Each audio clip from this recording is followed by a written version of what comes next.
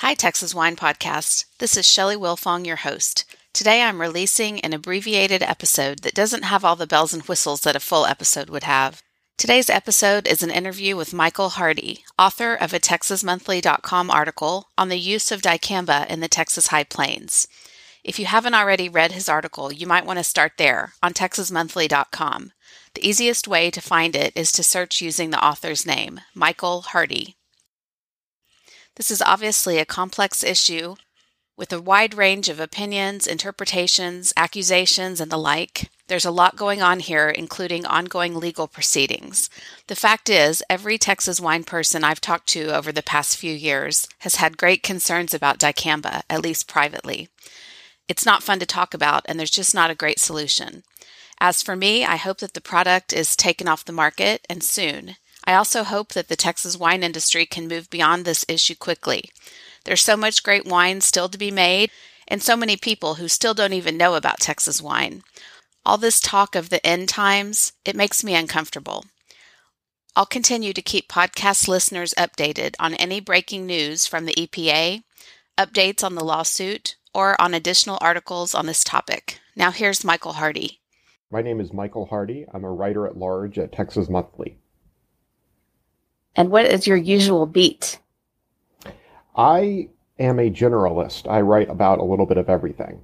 So I've written about politics, business, culture, and this is my first story on the wine industry, but I learned a lot while reporting the story. I bet. And you live in Houston, so are you a native Texan? I am a native Texan. I grew up in Austin, and I've been living in Houston for the past 10 years. Okay. Did you have much interest in the Texas wine industry before you started this story? You know, the first time I really took Texas wine seriously was I was at a steakhouse in Houston, and the waiter recommended a glass of red that came from a winery outside of Lubbock. And I don't remember the name of the winery, but I was skeptical because my past experiences of Texas wine had been somewhat disappointing. But he insisted that this was serious, that Texas wine had improved greatly. So I ordered the wine, and it was delicious. I was surprised how good it was. And at that time, I did not even know that wine was made in the High Plains. I certainly didn't know that 70 to 80% of all the grapes in Texas wine were grown in the High Plains. Yeah. A lot of people are surprised if they haven't tasted Texas wine in a long time. When they come back around to it, they're surprised at the strides that the industry has made in the past decade or so. So how did this story get on your radar screen? How did this story come to be? The attorneys for this group of grape growers and winery owners had approached my editor at Texas Monthly to see if she was interested in a story about this. And she passed it on to me. So I can't take credit for coming up with the idea. But as soon as I learned about it, I had a feeling this was going to be a big story because Texans like products that are made in state. We like our Texas, produce. We like our Texas beef, and Texas wine is becoming a bigger and bigger deal. I've been to Fredericksburg. I know what it looks like down there. So if the threat to the wine industry from this new herbicide was as bad as the attorneys made it out to be, I knew that this was a serious problem. And how did you decide where to begin in your research? Well, the first thing I did was flew up to Lubbock, and I spent a couple days touring vineyards and seeing the dicamba damage for myself. I spoke to 5 vineyard owners who were kind enough to invite me onto their property, give me tours, open up about what they've been through, and show me the cupping and the deformations that are caused by this herbicide. So it was really an eye-opener, to say the least. And then to see the burn piles of dead vines that they had to cut out and burn because they had completely died was remarkable. I'm sure you heard from a lot of growers about the severe weather that they've had.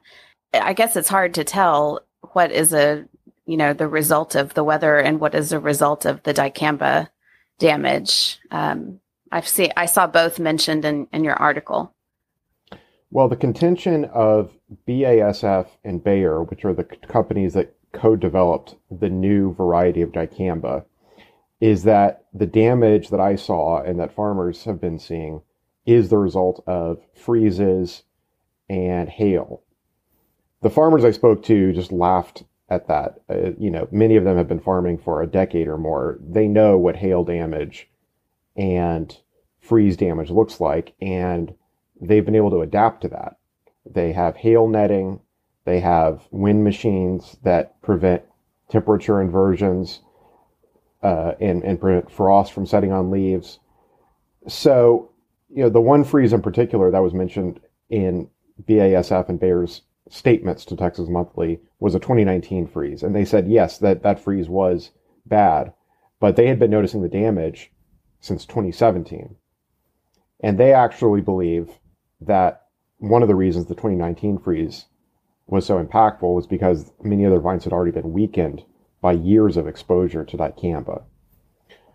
All I can say, I'm not an agricultural expert, but the damage I saw on the leaves, the cupping, is just textbook dicamba based on, I spoke to weed scientists, I spoke to agronomists. It doesn't look like hail damage or freeze damage to me. It fits all the classic signs of dicamba damage, which is well known. Dicamba's been in use since the 1960s. Everybody knows what it does. So there are 56 or 57 growers out on the High Plains that have joined this suit. And I imagine you spoke to a lot of them. There are others that haven't. Do you have a sense for why they didn't? I spoke to one guy, Paul Bonarigo. I apologize. Paul Bonarigo of Messina Hoff. And he had not joined the lawsuit, but he was supportive of the lawsuit's claims. He told me that Messina Hoff had to close down and sell 2 of its High Plains vineyards for precisely this reason, dicamba damage. So even though he hadn't joined the lawsuit and he didn't explain why he didn't join it, he fully agreed with the lawsuit's claims. It sounds to me like it's just a matter of, do we want to go through this protracted legal process and all the headaches and expense it could potentially produce for us? I noticed that passage when you mentioned that they had some damaged vineyards and had sold them. And I thought, well, somebody bought them, I presume. So I guess someone feels like there's a chance for, things to move in the right direction, unless they're planning to plant cotton there. I don't know. Someone posted an online version of your article and said that the Department of Agriculture and specifically the commissioner, Sid Miller, need to do more around this issue. Was that a sentiment that you heard repeated in your interviews? Yes. The farmers have absolutely no faith in Sid Miller. Only a few of them had even tried to reach out to his office. And when they did, what I was told is the Department of Agriculture actually investigated them for potentially causing the damage to their own crops. So a grape grower files a complaint with the TDA. The TDA sends somebody out there, and the first thing the TDA man does is ask the vineyard owner to open up their books to see what herbicides they're using.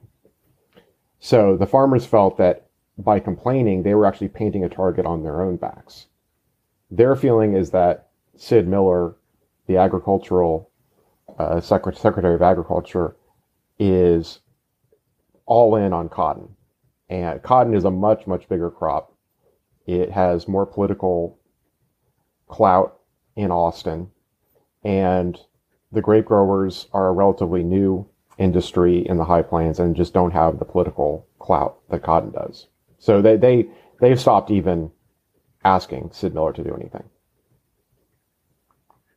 I was comparing the statistics on the industries, and although cotton is the number one cotton producing state, what I meant to say here is that Texas is the number one cotton producing state in the nation. The size of the industry is about $24 billion annually as far as the total economic footprint. And the Texas wine industry is about $13.1 billion. And those numbers are a little old. They're, I think, 17 and 18. So it's probably bigger now, but roughly cotton is twice as big as wine. But it seems like you said, the clout is significantly more. Yeah, I think in part that's because cotton is just better established. Cotton has been the number one row crop in Texas since before the Civil War. Cotton farmers are established, they're entrenched, they know how to protect their interests. Vineyard owners are relatively new to this. They simply haven't developed the networks and the patronage that would be required to get action from the TDA. I also thought it was interesting that cotton is about a 5 million acre a year crop. So 5 million acres of cotton. And there are only about 6,000 acres of grapevines in the entire state. So that's significantly different. And I've also heard that cotton takes more water to grow. So just interesting comparing the industries.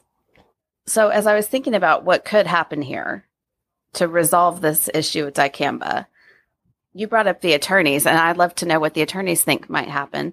I guess the grape farmers could settle, but then the product is still on the market. It could go to court, and that's always a wild card. One state in particular has imposed some additional restrictions on dicamba use. I believe Arkansas did that. That does not seem likely in Texas for the reasons we've already stated. Or the EPA could remove this product from the market. And I'd love for you to talk about how this ended up green-lighted by the EPA and kind of some of the changes around how the EPA is viewing dicamba, if you can. Sure. Well, as I mentioned earlier, dicamba has been around since the 1960s. It's been in use since the 1960s by farmers. But until 2016, it could only be used in the winter before the growing season for what they call a burn down of weeds. So before the planting season, you want to burn down, kill all the existing weeds on your land. In 2016, BASF and Bayer were able to convince the EPA that they had created a new formulation of dicamba that was less likely to volatilize upon contact with crops. And this new formulation won EPA approval for use virtually year-round. So instead of only spraying it on their crops in the winter, cotton and soybean farmers and other row crop farmers started spraying dicamba during the middle of the growing season. And 2017, the year after this was approved by the EPA, is the first year that the vineyard owners told me they started noticing widespread damage. It was, dicamba was almost immediately adopted by a large and growing number of cotton growers, and it was adopted by soybean growers across the country as well. I saw your article linked to something that the EPA put out fairly recently. You said that there's some evidence that under the Biden administration that the EPA is taking the threat of dicamba more seriously, and that last year a senior EPA official acknowledged that during the Trump presidency, political interference sometimes compromised the integrity of our science. It sounds to me like this product does not meet today's strict scientific standards for approval. That isn't quite what the EPA said. What the EPA said was the process that led to dicamba's registration did not necessarily meet the standards. But it's unclear whether that means the EPA is prepared to revoke the registration for dicamba and take it off the market. My understanding is that the issue is currently under review at the EPA. The specific incident cited in that memo under the Biden administration EPA is the fact that dicamba was actually taken off the market by the Ninth Circuit Court of Appeals in 2018, I believe. The Ninth Circuit wrote this scathing opinion saying the EPA had basically fallen down on the job and approved dicamba without giving it due consideration and without relying on scientific evidence. And the Ninth Circuit opinion forced the Trump EPA to take it off the market for about 3 months. And then almost immediately, the EPA reapproved it with a stricter set of label instructions. So it's claiming that, we met the Ninth Circuit's requirements. Now we're being tougher and we're requiring stricter instructions for how dicamba can be used, and we just reissued it. Now, the EPA is being sued again over this. Do you get a sense for what the grape farmers that are part of this lawsuit want to happen with the product? Do they want it taken off the market? They want it taken off the market. They are only suing because they've tried every other avenue and have not been able to get any. They couldn't get any action from the TDA. They couldn't get any action from the EPA. They couldn't convince their cotton farming neighbors to stop using it. So they felt like all they could do was sue Bayer and BASF to get it to get economic compensation for the damage they've suffered. Now, to be clear, even if they win this lawsuit, dicamba will still be on the market. BASF and Bayer settled a similar lawsuit from America's soybean growers a couple of years, I think it was last year, for about $300 million. Any soybean farmer whose soybeans were damaged is eligible for a payout, but BASF and Bayer get to keep dicamba on the market. And presumably this will continue to happen. There's no reason for them to take it off the market. It's, from all indications, it's wildly profitable and successful. It's been adopted by about 2/3 of all cotton growers in Texas, and similar take-up rates, as I understand it, among soybean growers across the country. Do you have a sense for if this is going to go to trial, or if you think the farmers will settle? I think it's likely to settle, simply because Bayer and BASF don't want the publicity that would come from a trial on this. And that has been Bayer and BASF's practice in the past, is to settle these cases. That's what they did with the soybean growers. I would assume the farmers, would accept that. I don't know I don't have insight into their legal strategy here. I know that it's been very disruptive in the industry. And on TexasMonthly.com, one person commented, in her comment, there was a lot of animosity toward these white-collar farmers who are new to farming, although, in fact, many of them are previous farmers for other crops. But nevertheless, she considered these white-collar farmers. Do you get the sense that that is the feeling about grape growers out there? Did you hear any of that? I could not get any cotton growers to talk to me at all, and I tried. I reached out to every trade association that I could, asking them to put me in touch with cotton farmers. None of them came through. The only representative of the cotton growers I talked to was a guy named Cody Besant at the Texas High Plains Cotton Growers Association, who is essentially, it's a lobbying group for the cotton growers. And he flatly denied that dicamba had anything to do with the damage I had seen. He claims he hasn't seen any evidence that dicamba is causing this, other than news reports, which he essentially characterized as fake news. So the attitude, at least of that one lobbying group, is that the vineyard owners are making this up. And why would they do that? To get money from this lawsuit. That is essentially what BASF and Bayer suggested to me in their statements. They noted that the vineyard owners in Texas had only sued after the $300 million soybean settlement, suggesting that this is simply a cash grab. They're trying to get money from these very wealthy German conglomerates. Tell me about the title of your article. Is that something that you picked or that someone write for you like they do in the newspapers? It's called "The Texas Wine Industry is Just Getting Started. Grape Farmers Say the End is Near." I did not write the headline, but I think it accurately reflects the substance of my story, which is that the Texas wine industry is taking off like a rocket. Anyone who's been to Fredericksburg can see that, or anyone who's paying attention, as your listeners surely do, can see that. But if dicamba does pose a mortal threat to High Plains vineyards, then the industry is in real trouble. That's 70 to 80% of all wine grapes in Texas that are grown there. The farmers I talked to said they thought they could only hold out another few years before they'd have to go out of business entirely. And that means that grape growing would have to shift to the hill country, where land is much more expensive, or far west Texas, and which would greatly increase the shipping costs to get the grapes to the wineries. And the other option is that Texas winemakers go back to importing a lot of California grapes to pad out their wine.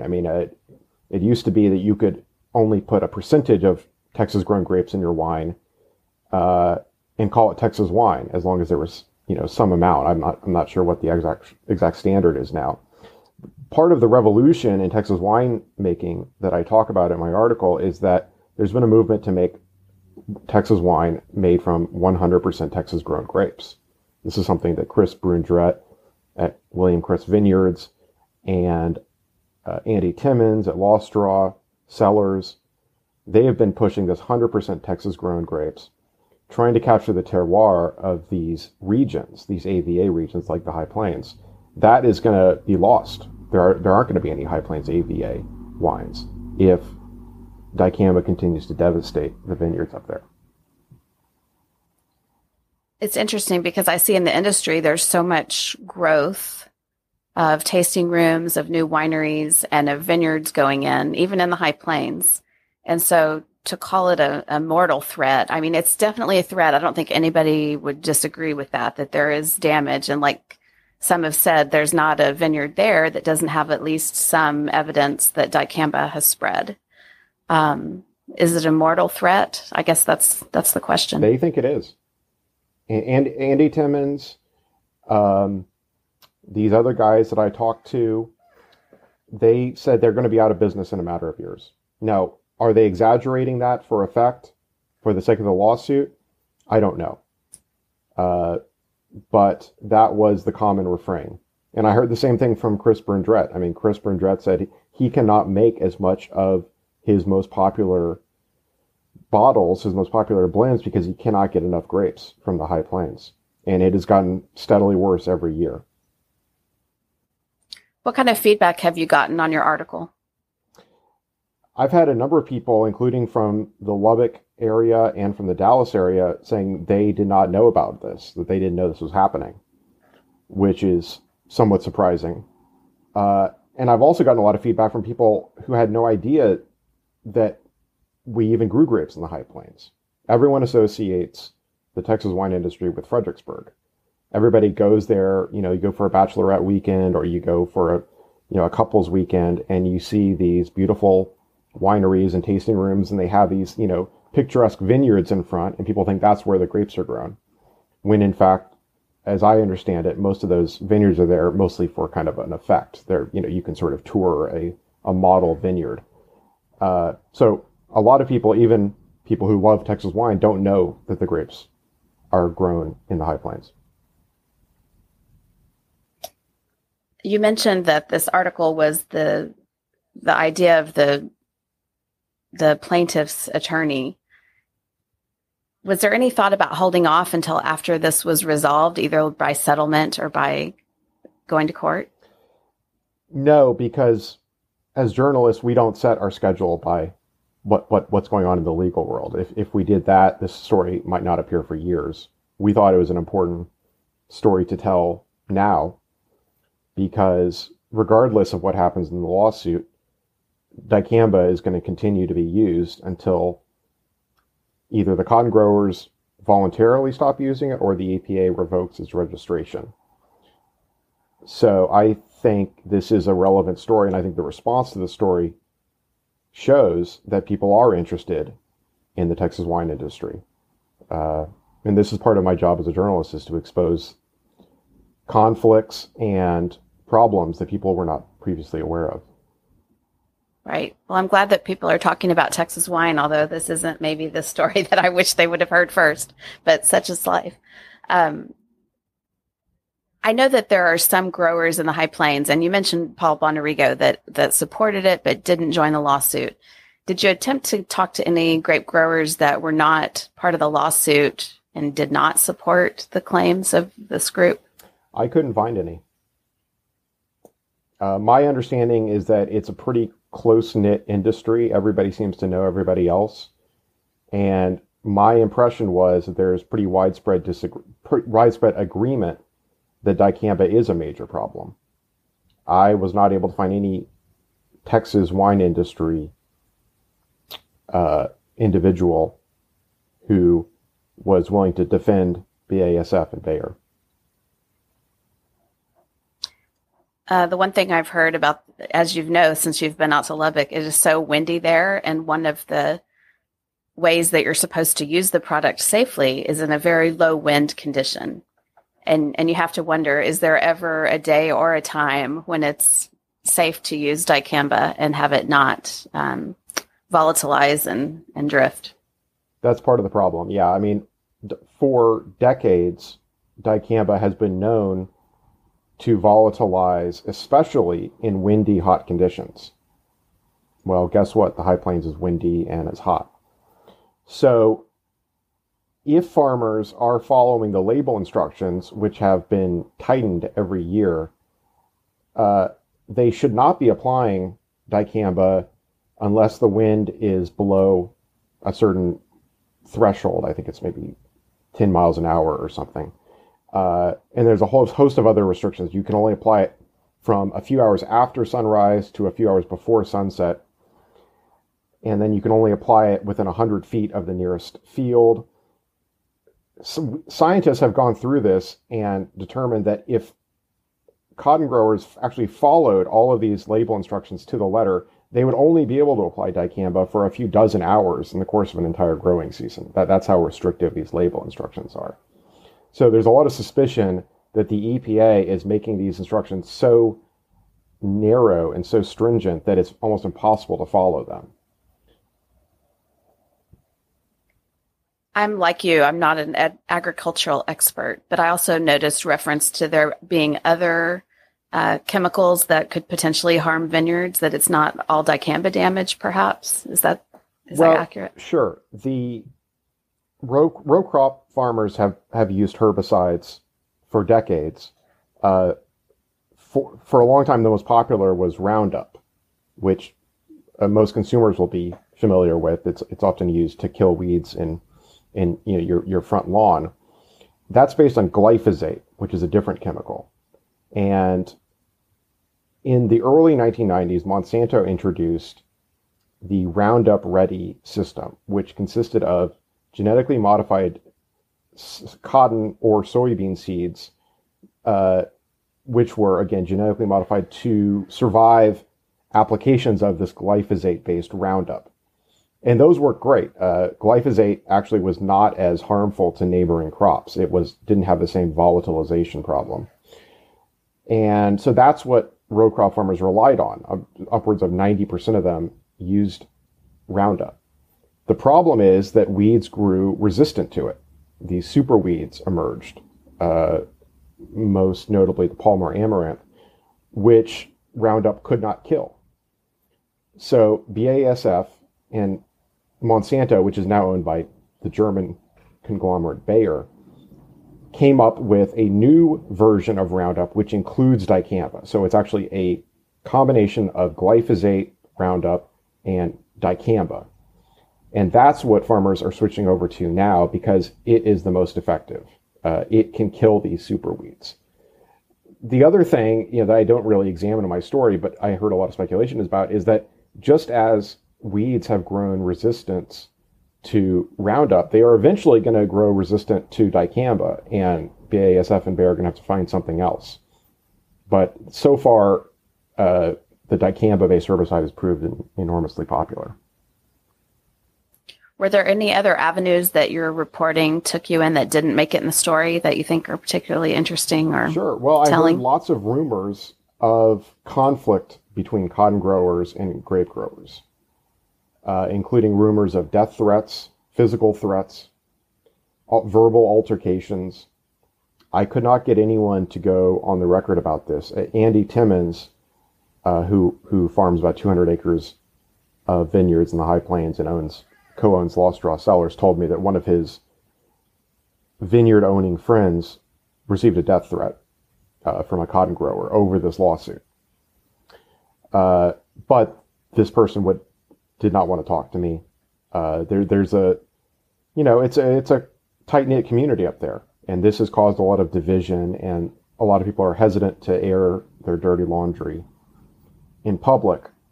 But I definitely got the sense that there's a lot of tension. Andy Timmons told me that he and his fellow vineyard owners have become pariahs in their community because of this lawsuit. I have to admit that I'm surprised to hear you say that the story idea was from the attorneys, because someone had suggested to me that may indeed be the case, but I guess that's no secret. Stories come from all over the place. We get tips, we get leads from all kinds of places, and our job is to investigate the claims for ourselves and make our own determination. This story did not rely, and in fact, it doesn't even quote the attorneys for these lawyers. We relied on the testimony of the vineyard owners, those who are in the lawsuit, and at least one, Paul Bonariga, who isn't in the lawsuit. Weed scientists like Kevin Bradley at the University of Missouri, and we tried to get the other side. We asked BASF and Bayer to provide somebody for an interview. They declined to make anyone available. We asked the Texas Department of Agriculture for an interview. They declined an interview. So, as a journalist, when one side will talk to you and the other side will not talk to you, you're left to simply put that in front of the reader and let them make their own conclusions. Well, at 4,500 words-ish, it's a really fascinating account of what's going on in the High Plains. Where should people find this story if they haven't already read it? It's at texasmonthly.com. And you can also search for Texas Monthly wine industry, and it should come up. It's also under my byline page. If you search for Texas Monthly Michael Hardy, it's under the list of stories that I've written. Is there any chance that it's going to appear in print?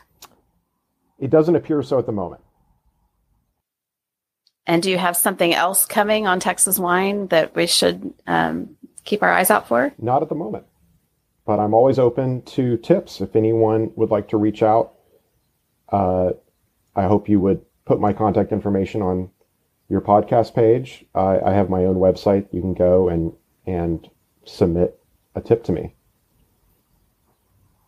Excellent. I will add one final thing. As a result of this story, I got to drink a lot of great Texas wine. And despite the potential, damage to the industry caused by dicamba, I still find it delicious, and I buy it every chance I get.